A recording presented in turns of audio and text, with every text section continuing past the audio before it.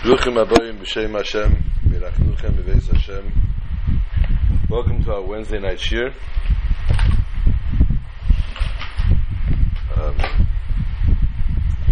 Interesting, this week was Gimel Tammuz. We had many visitors here, guests from all over the world actually, literally. And I met yet another shliach, told me that he has somebody out in his area that Baruch Hashem is listening to our weekly shir. Chen Yirbu V'Yifreitzu, may multiply, may many more people be able to merit. May I have the merit and the schus to be able to spread the words of Torah, the words of Chassidus, and hopefully inspire those who hear me.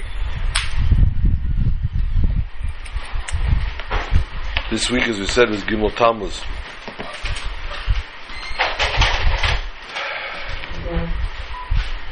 Tonight is Hey Tammuz. A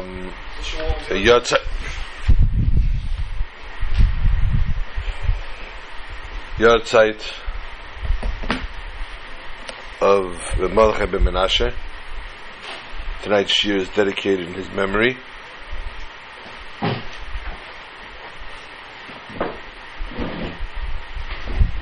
To say anything about the three holy souls that were taken from us this week, or at Kufanim we discovered this week that they were taken from us,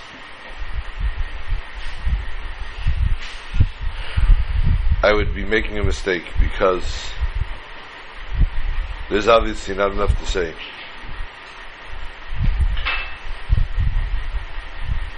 It's not just a tragedy to these three families. If I'm not mistaken, I saw now one of my children posted that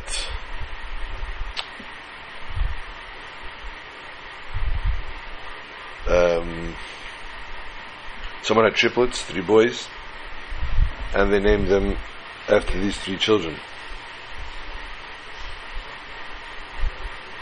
May the Almighty give them strength, longevity, happiness, health, and achas. Speaking of births, Baruch Hashem, today I merited another granddaughter by my son Ezra Nissim. I'd like to say Mazel Tov to my son, to my daughter-in-law Sarah, to the siblings of the child, the baby, Moshe Tzvi, Menachem Mendel, and Rivka Miriam. May they be a source of nachas to the entire Klal Yisrael, and mainly to the Rebbe.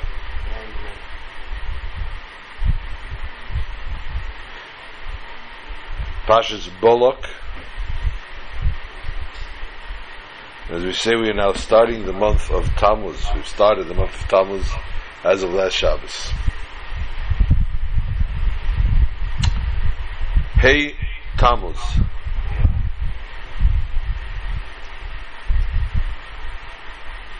Mordechai ben Menashe, we ask you first of all to be a Meretz Yesha for your children, Doron, Yecheskel, and of course your daughters-in-law, your grandchildren, and of course most importantly to your wife Virginia.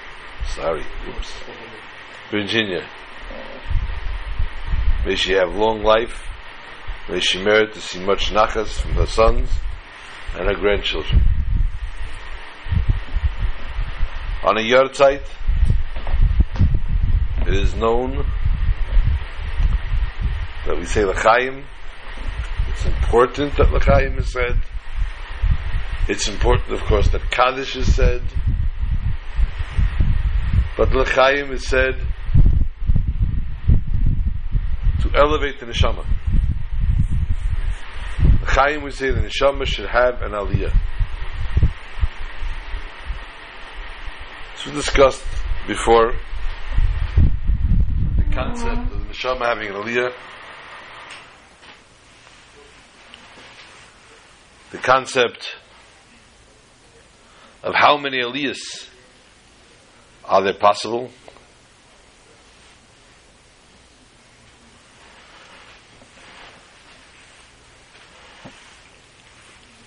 To what level can aliyahs go to?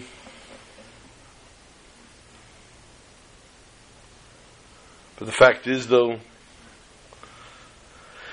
since we do not know and we do not measure, we do not have a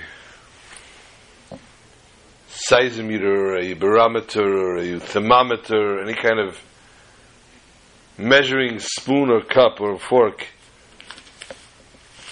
that can tell us what goes on in the levels of spirituality, in the levels of heaven. Therefore, we obviously cannot fathom how much higher the neshama can actually go. We've discussed before that on the outside, every year the neshama is judged. Comes to Bez Neshamayla, they judge again this neshama. And the judgment is what is happening, what did you do, what did you accomplish.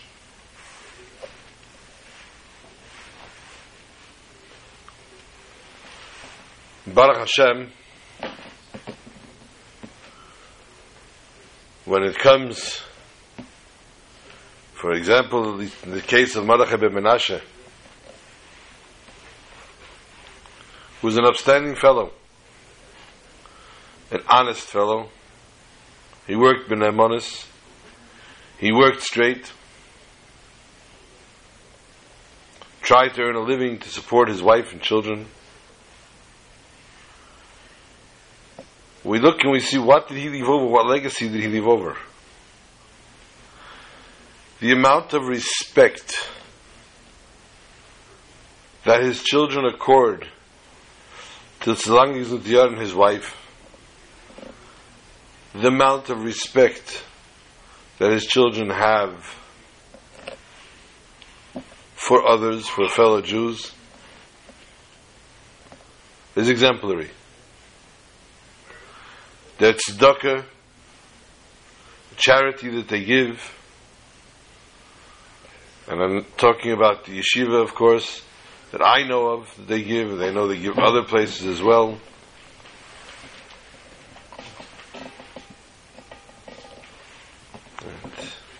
Yetz Hashem, on the yard site they'll be giving to help the yeshiva as well, like they do every year.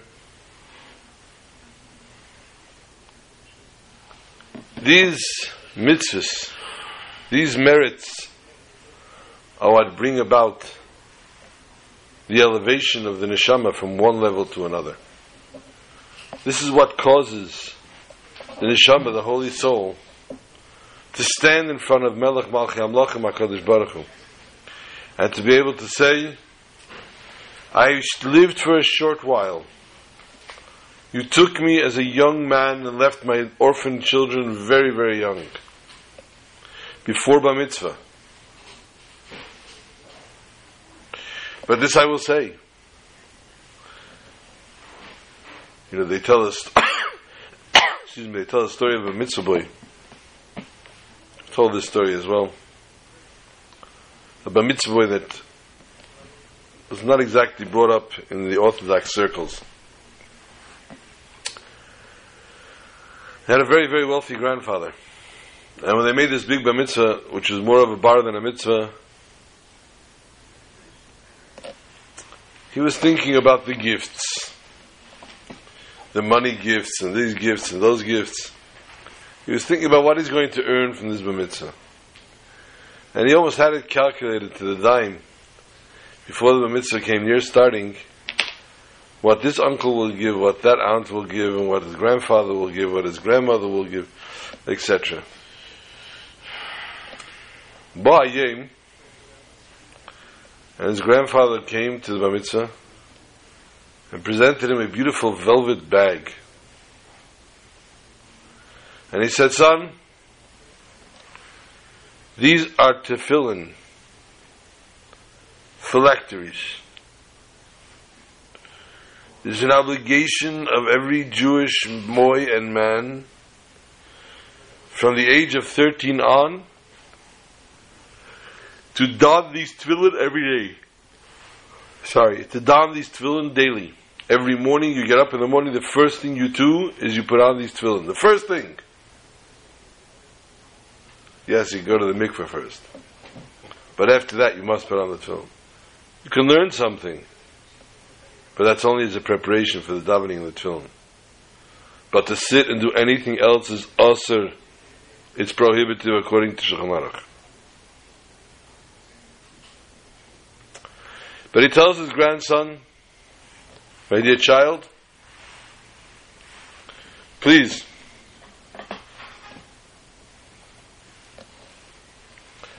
this is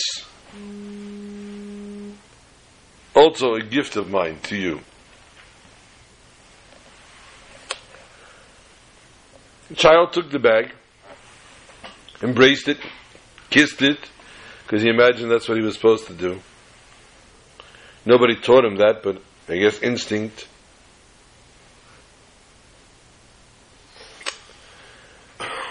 And with all the other gifts that he felt are deemed useless, he put them on the shelf the next day.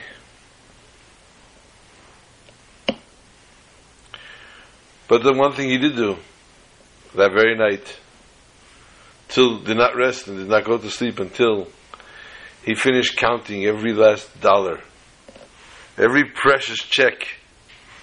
And he sat there with his calculator, clopping in. He didn't have those days, he didn't have his iPad. He had to use a regular calculator that was going tick, tick, tick, tick, tick, tick, tick. And he did his calculation,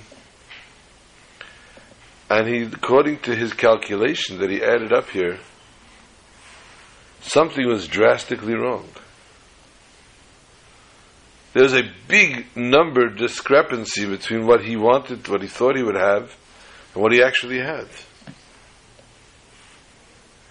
And when he started to look through the checks frantically, he realized his grandfather's check was not there.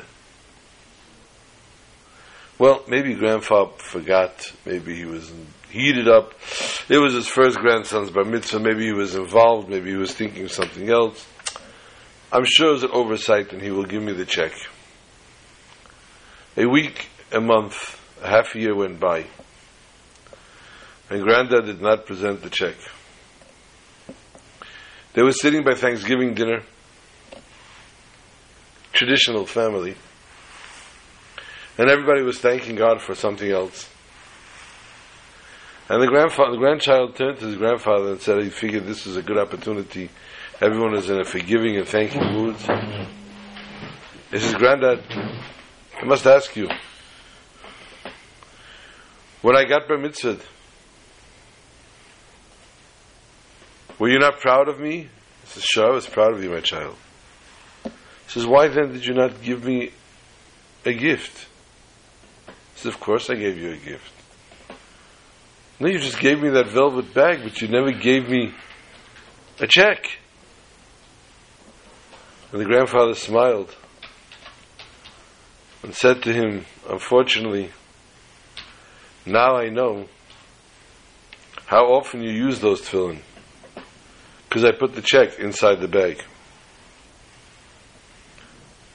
Had you used the tefillin, you would have found the check.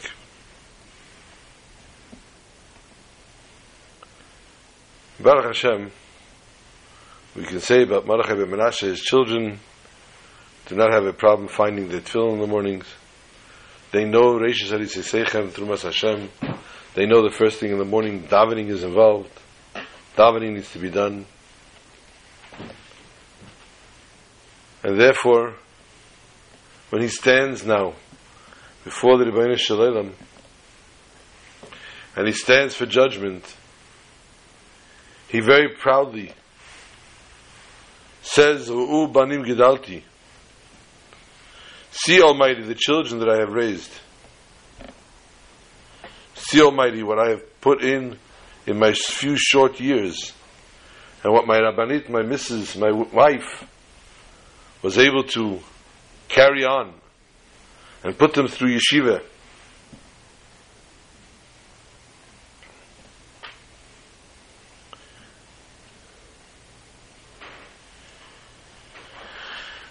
Therefore, he stands very, very proudly. And we can actually say, we know that Neshama will have an aliyah.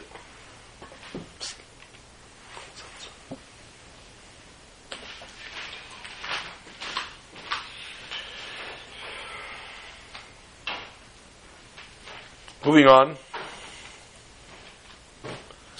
as we merited to dedicate the shir tonight to this holy soul, proudly, thank you.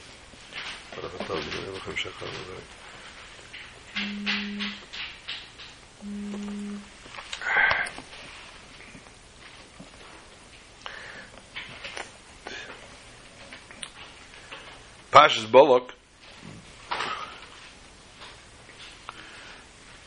doesn't always have this kviyas this way, because Chukas and Balak are very often together, and Gimel Tammuz is usually also in a different timing. The fact that Gimel Tammuz,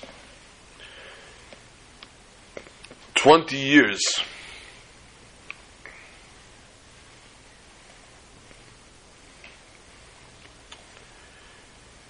is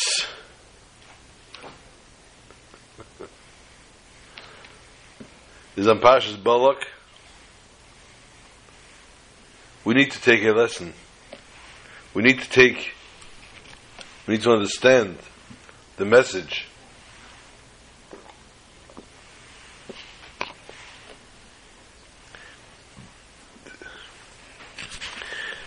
Pashas Balak, although it's named after Balak HaRasha, this evil, wicked king that saw that the Jews were coming towards his neighborhood and wanted to destroy them.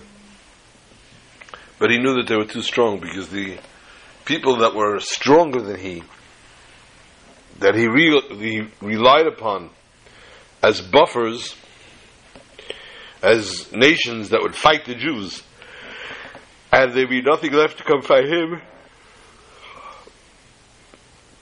they failed. They failed miserably.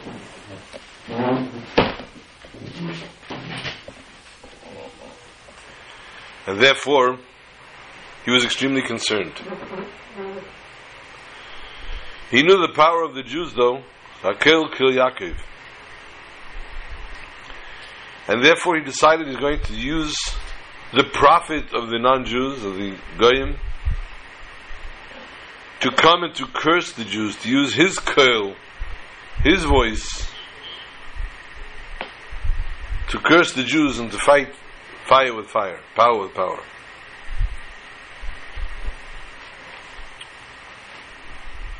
He sends messages to the Torah, tells us, to Bilam ben Be'er. Bilam was the prophet of the non-Jews. And he sends these messengers. The Torah tells us, almost in a story fashion, it's working? How Bilam, it's okay, but it's coming through, right? How Bilam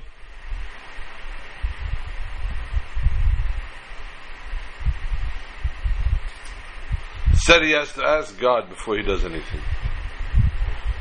However, unlike the prophets of the Yidden, unlike a Moshe Rabbeinu, who spoke upon him almost to the Eibishter, to God, face to face,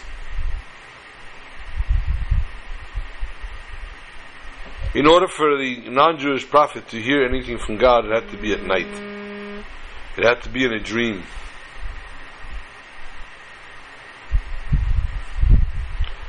Hence, Bilam said, let me hear what you want, and I will speak to God tonight, and I'll let you know. And that's exactly what happens. And God says, no, you cannot go to curse this nation, because they are a blessed nation. Bilam, in turn, didn't want to look bad, or worse, upon him than he was already. And therefore, Bilam words, God's wording to these messengers of Balak to sound as if they were not high-ranking enough for him to accompany him, to go with him, and to take him on this mission. You can give it to her. Huh? You can give it to her. And therefore,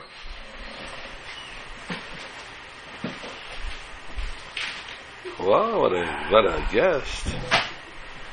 And therefore, Bilam worded it in such a way, and the two messengers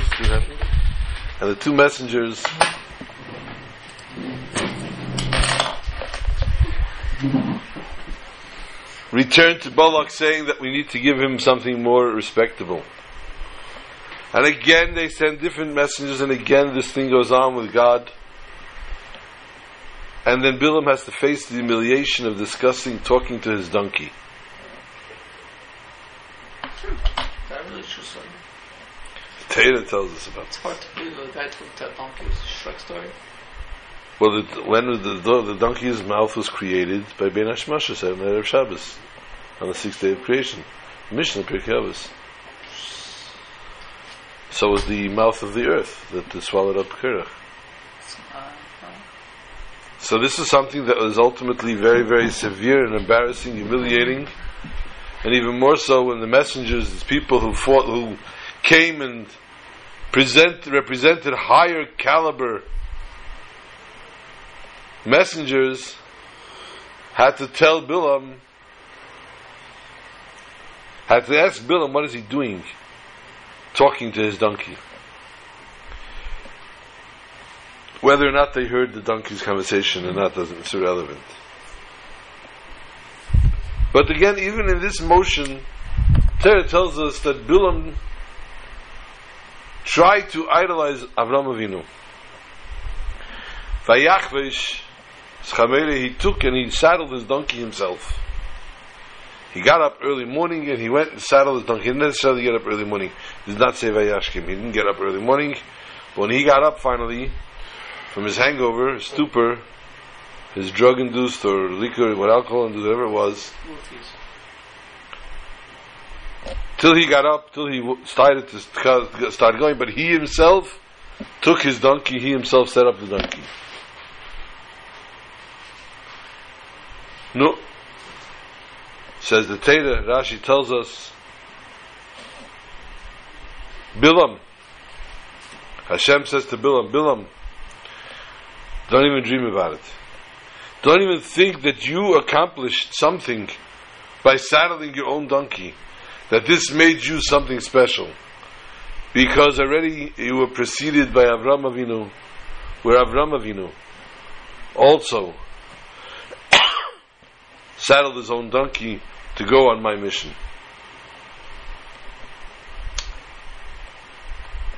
Then Bilam finally, after the conversation with his donkey, finds out that the Malach was in his way. And he says, what do you want? He says, you can't go and do this. I'm protecting you and I'm blocking you, so you shouldn't go do this. So Bilam says to the Malach, straight thinker, do you know who sent me here? God sent me on this mission. I have permission from God. Where do you, angel, have an audacity to try to stop me? And the angel again says to him, excuse me, but Akedas Yitzchak was the same thing. By Akedas Yitzchak, God told Avram Avinu to sacrifice his son, and it was a malach who stops him. An angel stops him. It was not God that stopped him. And so where did Avram take the liberty to go back on God's command because an angel told him so? So we see therefore, said the angel to Bilam, I can do it, and I did it, and you better listen to me.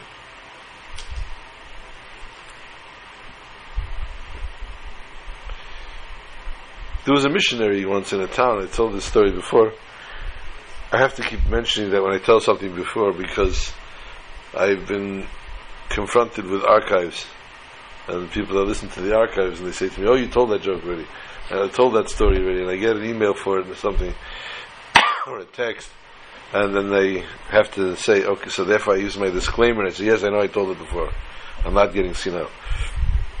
A missionary was in a town, and he was trying to convert the Jews. Wow. And the rabbi of the town used to fight the missionary head on head. Tooth and nail he fought him. What about it? And one day the missionary confronted the rabbi. And he said in his nayu, "I don't understand. Why do you do this? Why do you fight me? Give me equal..." I never saw a picture like this. Up close. It's a very powerful picture.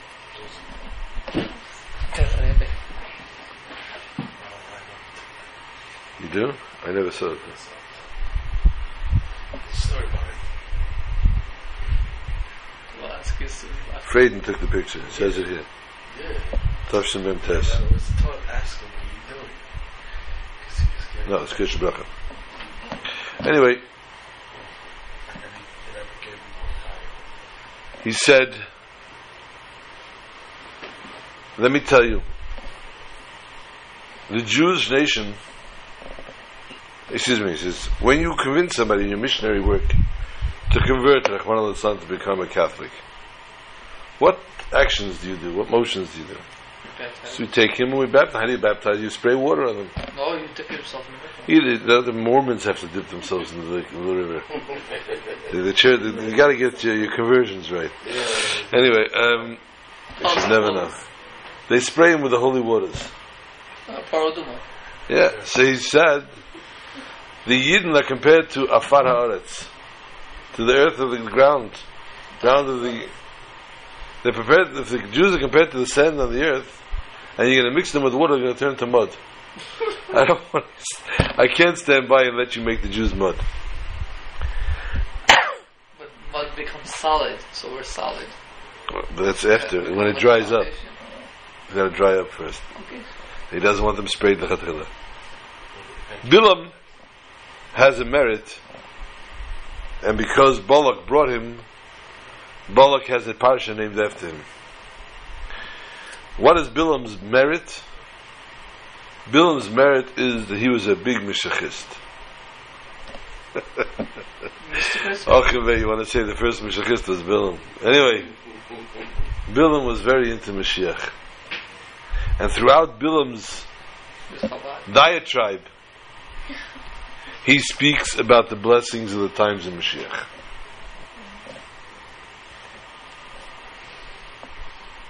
His entire slew of quote-unquote curses that he tried to infringe on the Jews.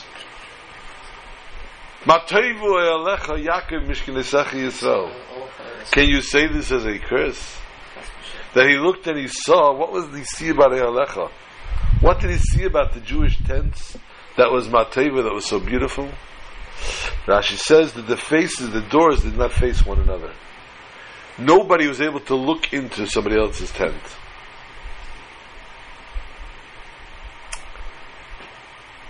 But one of the things that he says, Mimana Afar Yaakov,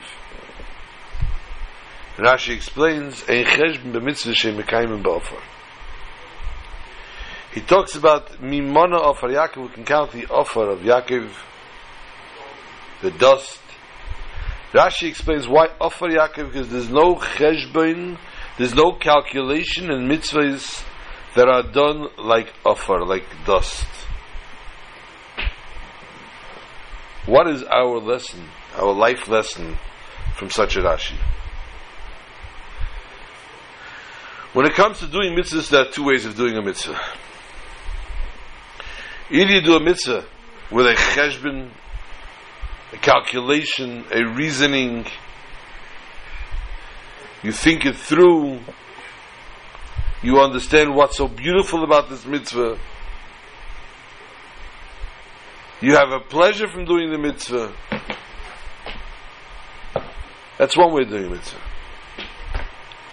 Another way of doing a mitzvah is without any questions. No calculation, no cheshbenis, no nothing. Kabbalah sale, I accept it as I accept a yoke on my back. It's a mitzvah. It's a commandment that God wants and commands. What's the difference really? If I do a mitzvah because I thought about it, or if I do a mitzvah because I didn't think about it. When a person is mekayim a mitzvah, a person does a mitzvah because he thought it through and his brain really understood it, it makes this mitzvah connected with his emotion, with his mind. However, a person's emotions and mind are limited. They're limited. We all have our limitations, how much we'll understand, how much we can grasp spiritually, physically, and emotionally. And because of that, the reason of doing the mitzvah, by thinking it through and understanding it, you're putting a boundary, a limitation on your mitzvah. Mashenkin, the person that does a mitzvah because this is what God commanded me to do, just like the Almighty is without boundary, with no limits, same thing also when it comes to His Ratzon, comes to doing mitzvahs, Kabbalah Sel, the doing of this mitzvah is higher than all boundaries. And the Ba'ul of the mitzvah, the outcome, the result of the mitzvah also. And that's what Rashi says, Ein cheshbon b'mitzvah she'em mekayim ba'ofar. Ofar refers to the bittul legamri, refers to total self-nullification. When a person says, Anechi ofar ve'efer, I am nothing. Nafshi ka'ofar l'keotiyah. My soul is like nothing, like dirt, like dust. Person does not allow his ego to get involved in his life. And of course there's no taste of it as well for those who try to eat dust. So the person therefore does not get any pleasure, does not derive any pleasure, there's not an enjoyment, there's nothing coming from doing this mitzvah. If the guy, it's a one-way street, I'm doing the mitzvah for God and only for God Himself. So when a person is mekayim the mitzvah, like offer, without taste, without reason, without anything, without rhyme, then ein cheshbon, there's no calculation for that pula, because it's doing it in the way of God, and it's doing it in connection with God, and therefore is higher than all boundaries.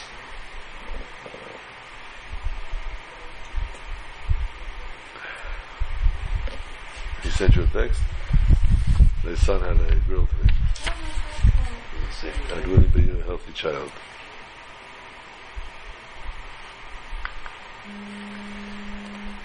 We see similarly to this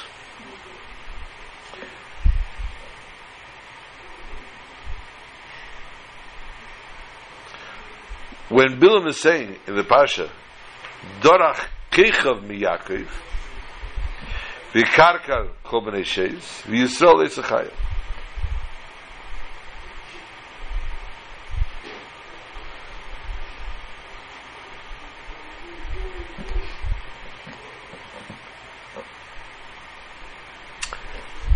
The whole story here doesn't make sense.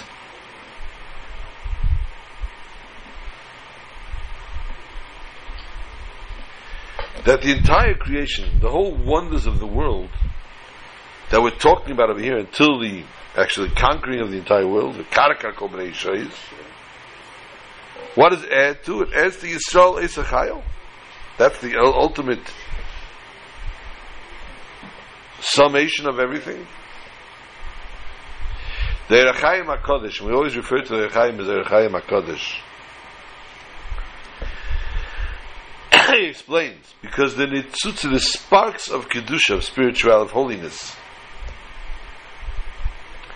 when they are within the klipa, within the shells of the worldly effects, they're dirty. When they get purified, elevated, cleaned out, and they come out, they totally adjusted and fit to the way they're supposed to be. On this spark, we say, Eisa Chayil. It's done, a tikkun has been done. It's been fixed.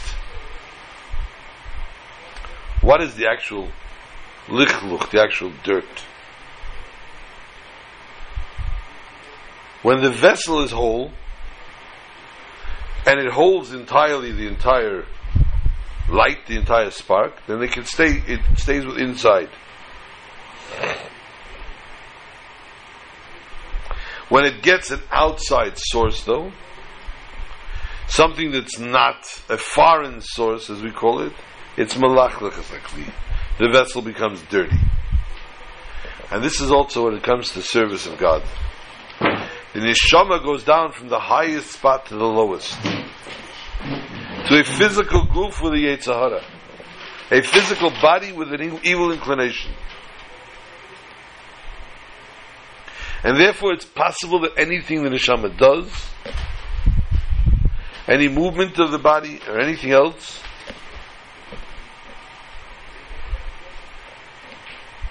person does something, so he should get a good title, he should have a good name.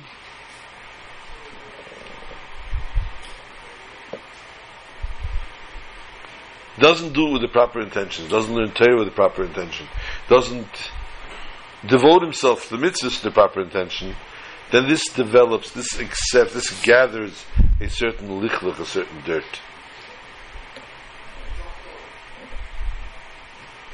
What is the idea, what is the recommendation, how to destroy this? When a person puts into his seichel, and he thinks through, and he thinks it through,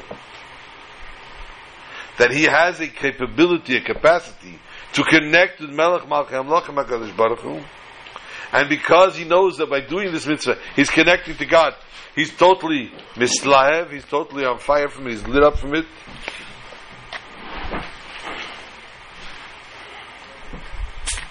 then by this the person has the capacity, the capability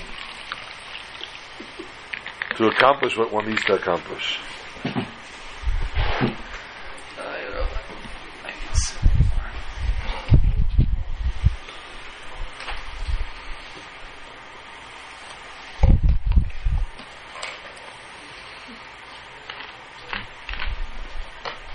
And this is why it finishes off Yisrael Eisa Chayil. In order the Gashmias, the Chumnias of the Bnei Shes should not cause any kind of dirt, should not come before him any kind of Gashmias, he has to work with the word Yisrael. The word Yisrael is the letters Li Roish. That he thinks with his seichel and he understands how he can get and how he can derive from godliness.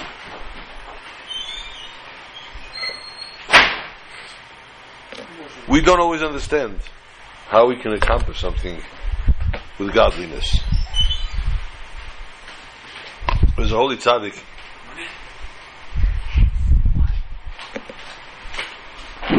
known as the Holy Ruzhiner. The Holy Ruzhiner once came to a town, and the town was referred to as Sruliv. Sruliv, Jew town. But more than that, there was a river in the town, a stream, that was considered holy. Had holy waters, healing waters, special waters. And it was a renowned town. The Ruzhiner came to visit this town, and he started to ask, A, why is the town called its name? And B, What is the story with these waters? Now, tradition has it that if you need to know something from way back, you need to know something that happened somewhere or something, you're going to have to find the oldest guy in the town. If you don't find the oldest guy in the town, you're going to be in trouble. They're not going to have an answer for you. We told the story about Spain as well. It's the minig, the custom of saying Meidin Rabbanan to the Ma'ariv wall. They have to go find in the Bet Avot, in the senior citizen center, they have to find the people that can give them answers. The Rishon started to ask about, and finally they told him there's a goy in a shed, the outskirts of town. His name is Sasha. Sasha can tell you. So the holy Rishon goes to the shed, and he knocks, and he hears a feeble response. So he realizes that must be come in. He walks inside, and there's lying in a big fur coat a man that must be 100 years old. And he sees the Heilig Rishon coming into the room, and he starts to shake, to tremble. And he tries to sit up, and he's pulling himself up. It's you again! It's you again! And the Rishon says, calm down, stay seated, stay down, lie down, don't exert yourself. He says, what's your problem? And Sasha tells him the following story. He says, I was a young boy, and I was finally given a job to be a shepherd. As a shepherd boy, I would take out the sheep. Forgot.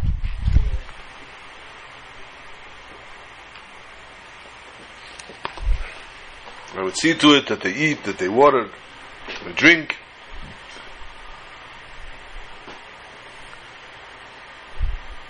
One day, I see and hear the sheep start getting very irritated, agitated, nervous. They're bleeding, they're calling, they're screaming. And I look and I see on the top of the hill the most ferocious a wolf. But this is a wolf like I never saw. I never saw something such a size. It was so big. And it was totally ignoring me. It had no interest in what I had to say. And I banged my stick, and I banged the rock, and I screamed, and I yelled, and I tried to scare it away. It was focused. It was focused on one of the sheep. And all of a sudden it started to slowly inch its way. And it shot out, and it grabbed one of the sheep. It practically tore the head off. And he grabbed the corpse and took it into the woods to eat. I was petrified. I ran home like a Michiganer. I came home and I told my father, my uncles, and I told them what happened. I was so scared. Well, needless to say, they all believed me, obviously. So the very next day, they came with me. They came and they said, okay, they're going to watch out for it, because obviously I'm defenseless against this big wolf. But you know what? The wolf was smarter than us. They didn't come. Not that day, second day or third day. And finally they told me, listen, Tatala, we have what to do. We can't sit here all day watching your wolves. We believe you, because we see you're missing a sheep. But we don't have all day to watch him. And therefore, you're on your own. But we're worried about you. So here's a whistle. The wolf comes back, you start the whistle, we'll hear it, and we'll come running. So he felt a little more secure, he had the whistle. And lo and behold, the next day they didn't come, and the wolf did. But this time the wolf did something different. It didn't focus, it wasn't aiming on any of the sheep. It was aiming at me, said Sasha. It was focused on me, it wanted to eat me. I started to tremble. I was frozen. I was so scared I didn't even know where the whistle was. And it started to inch closer. And finally, as it was about to pounce on me, I saw this Silyu, this Jew. I'm sorry, we didn't introduce the Jew to the story yet. He found this Jew one day, immersing. He was sitting in the field with the sheep, and he heard from the other side of the hill water splashing. He didn't know what it was. And he never knew there was water there even. And he went to the other side of the hill and he saw this Jew immersing in the waters. And he was dipping and dipping and dipping, and he was just something that he never saw. And then finally when the Jew came out later and he saw him, he says he was so radiant. He looked so light, so beautiful, so different. And then he wrapped himself in this shawl, and he would sit with his box on his head and he would pray. And just listening to this rapture, I could never take my eyes off him. So I knew he was something special. And now suddenly when this wolf was about to attack me, I saw him. And I started to scream to him, Silyu, help me! Silyu, help me! And I just closed my eyes because I saw the wolf was about to eat me. Nothing happened. I opened my eyes slowly, and the wolf was standing there staring at me. And Silyu came down the hill and said, what are you scared of? The wolf? He's dead. He says, come.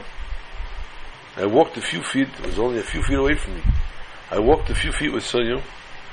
I touched it. It was like a frozen corpse. It just fell down. Obviously, this Silyu did something and killed this wolf without even touching him. Silyu told me, I want you to skin this wolf because you're going to need this coat when you get older, because you're going to live a very long time. And therefore, this is the coat that I'm wearing from that wolf, because Silyu told me to do so. The Heilig Rishon heard the story, and he understood that Silyu was a Yisrael Baal Shem Tov. That's how he knew from the coat. This was a sign apparently the Baal Shem Tov had given him about this coat. So we see therefore that there is a way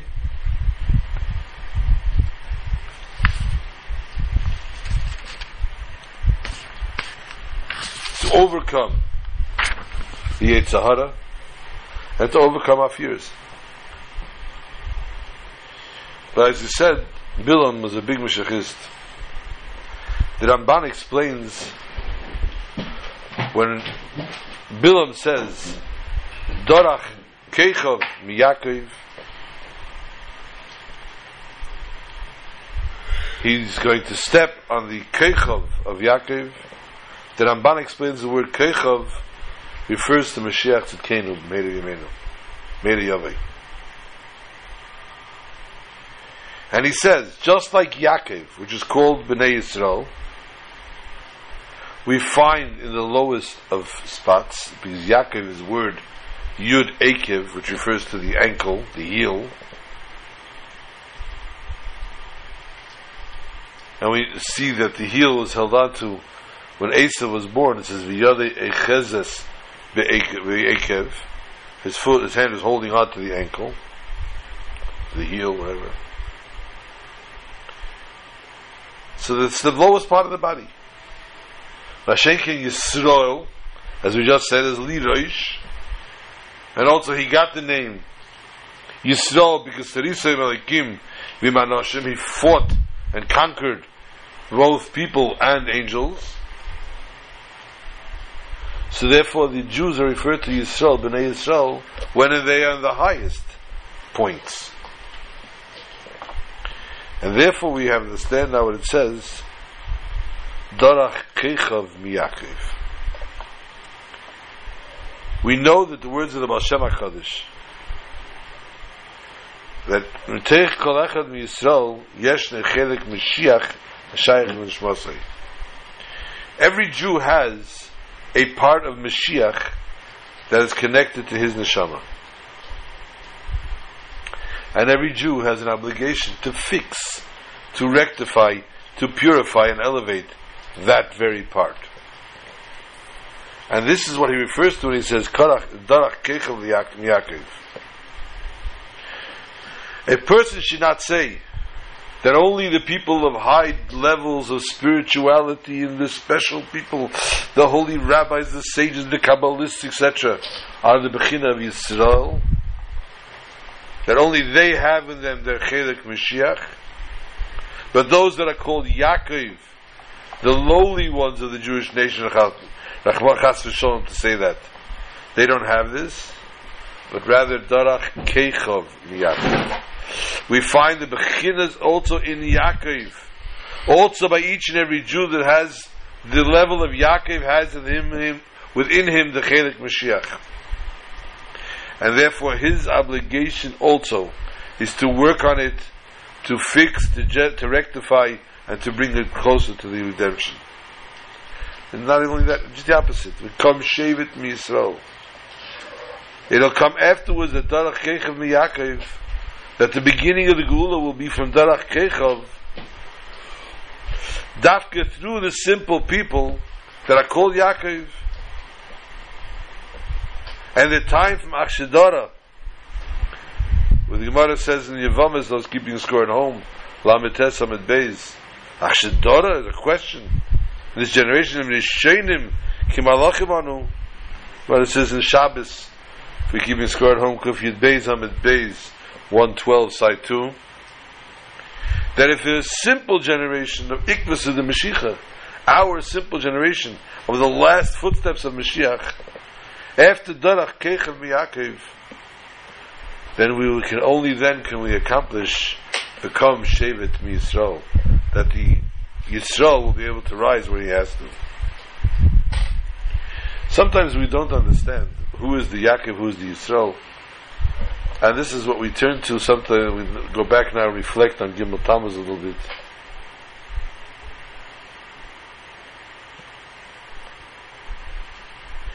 There was a relative of the Tzemach Tzedek, the third Lubavitcher Rebbe, who knew he was related to the Rebbe, but was not very fond of him. He wasn't that fond of him as a relative, he wasn't fond of him as a Rebbe. He didn't believe in this whole hocus pocus, chassidus business, Kabbalah business. He was a wealthy fellow, but then one day he had a beautiful pharmacy and everything, and one day the pharmacy fell apart. He just lost everything. To add insult to injury, his daughter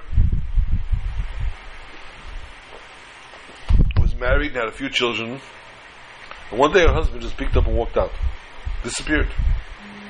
So she was now left in a guna, she cannot marry. And his wife would badger him, why don't you go to your cousin, to your relative, to the Tzemach Tzedek, and ask her something, a bracha or something. And this went back and forth for months on end, and he refused, and finally the situation was so dire, watching his grandchildren without a father, and his mother the mother not able to remarry, he acquiesced to go to the Tzemach Tzedek.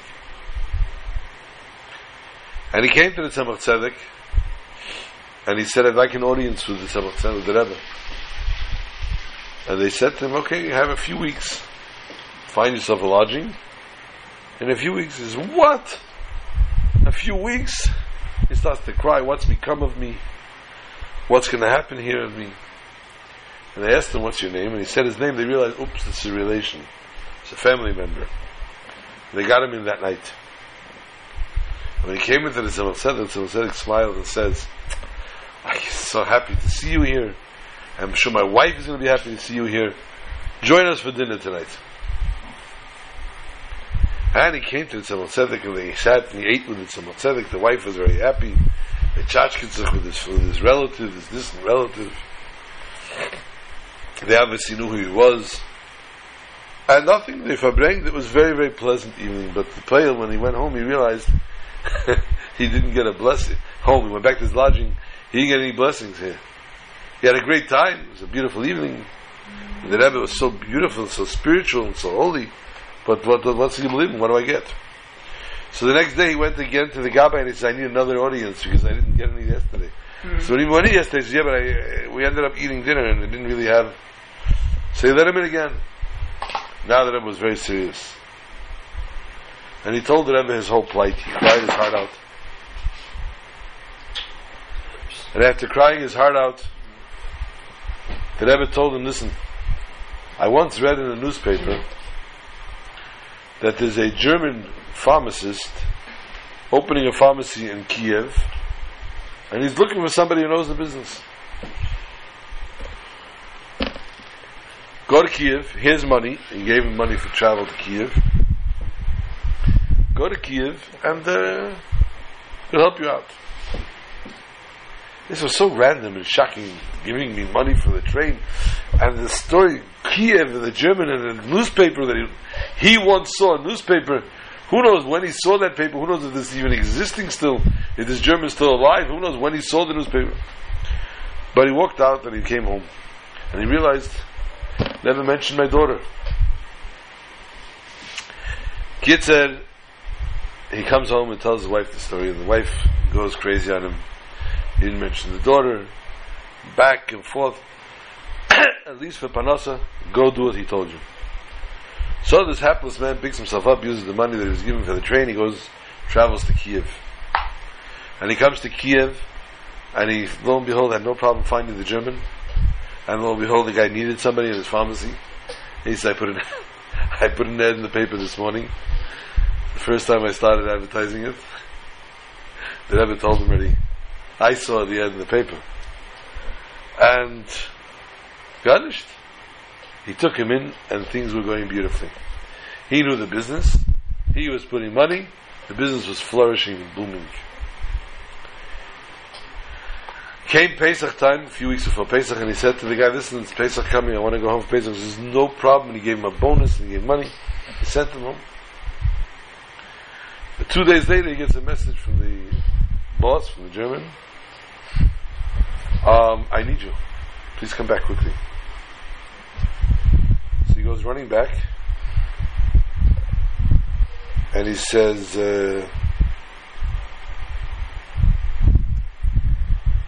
listen, I'm turning 50 years old in a few weeks.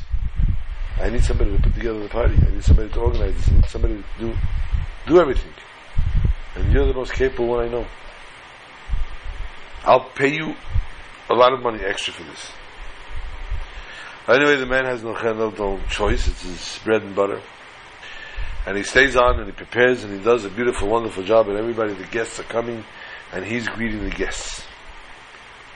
He's greeting the guests. And lo and behold, the priest comes in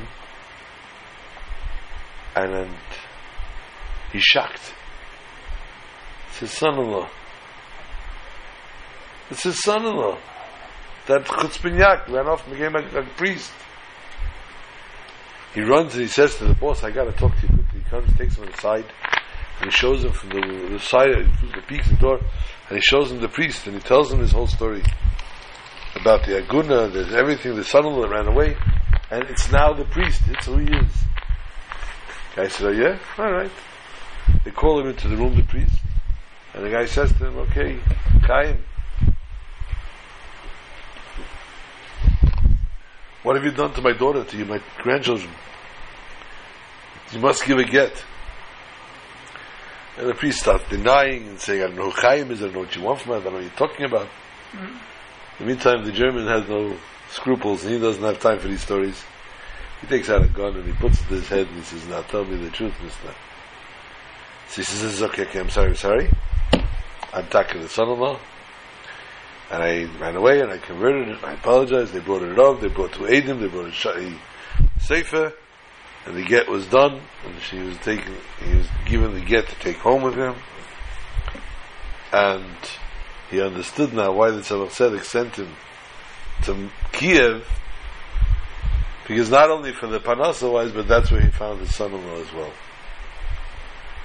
So we see therefore that the Reish, the head of the nation, yes, has that spark as much as everybody else has, the Chelik Mashiach. He works on it that much harder than we do. It's at a much higher level, of course. but each and every one of us have that Chelik Mashiach. And it took a Bilam to remind it to us, whether it be through Derech Kechel the Yaakov, showing the difference between Yaakov and Yisrael, or Mimona Ofa Yaakov, telling us how we're compared to Ofar, how we have to do our mitzvahs, how we have to do the elevations of the tzutzim of the sparks in the Tzutza Kedusha, and therefore we should merit that this very Shabbos, when we read about Balak, and we read this story, we should understand how, what, when, and where we have to do, but we should see it, and we should hear the explanation from Melech HaMashiach in Yerushalayim. Shabbat Shalom to all.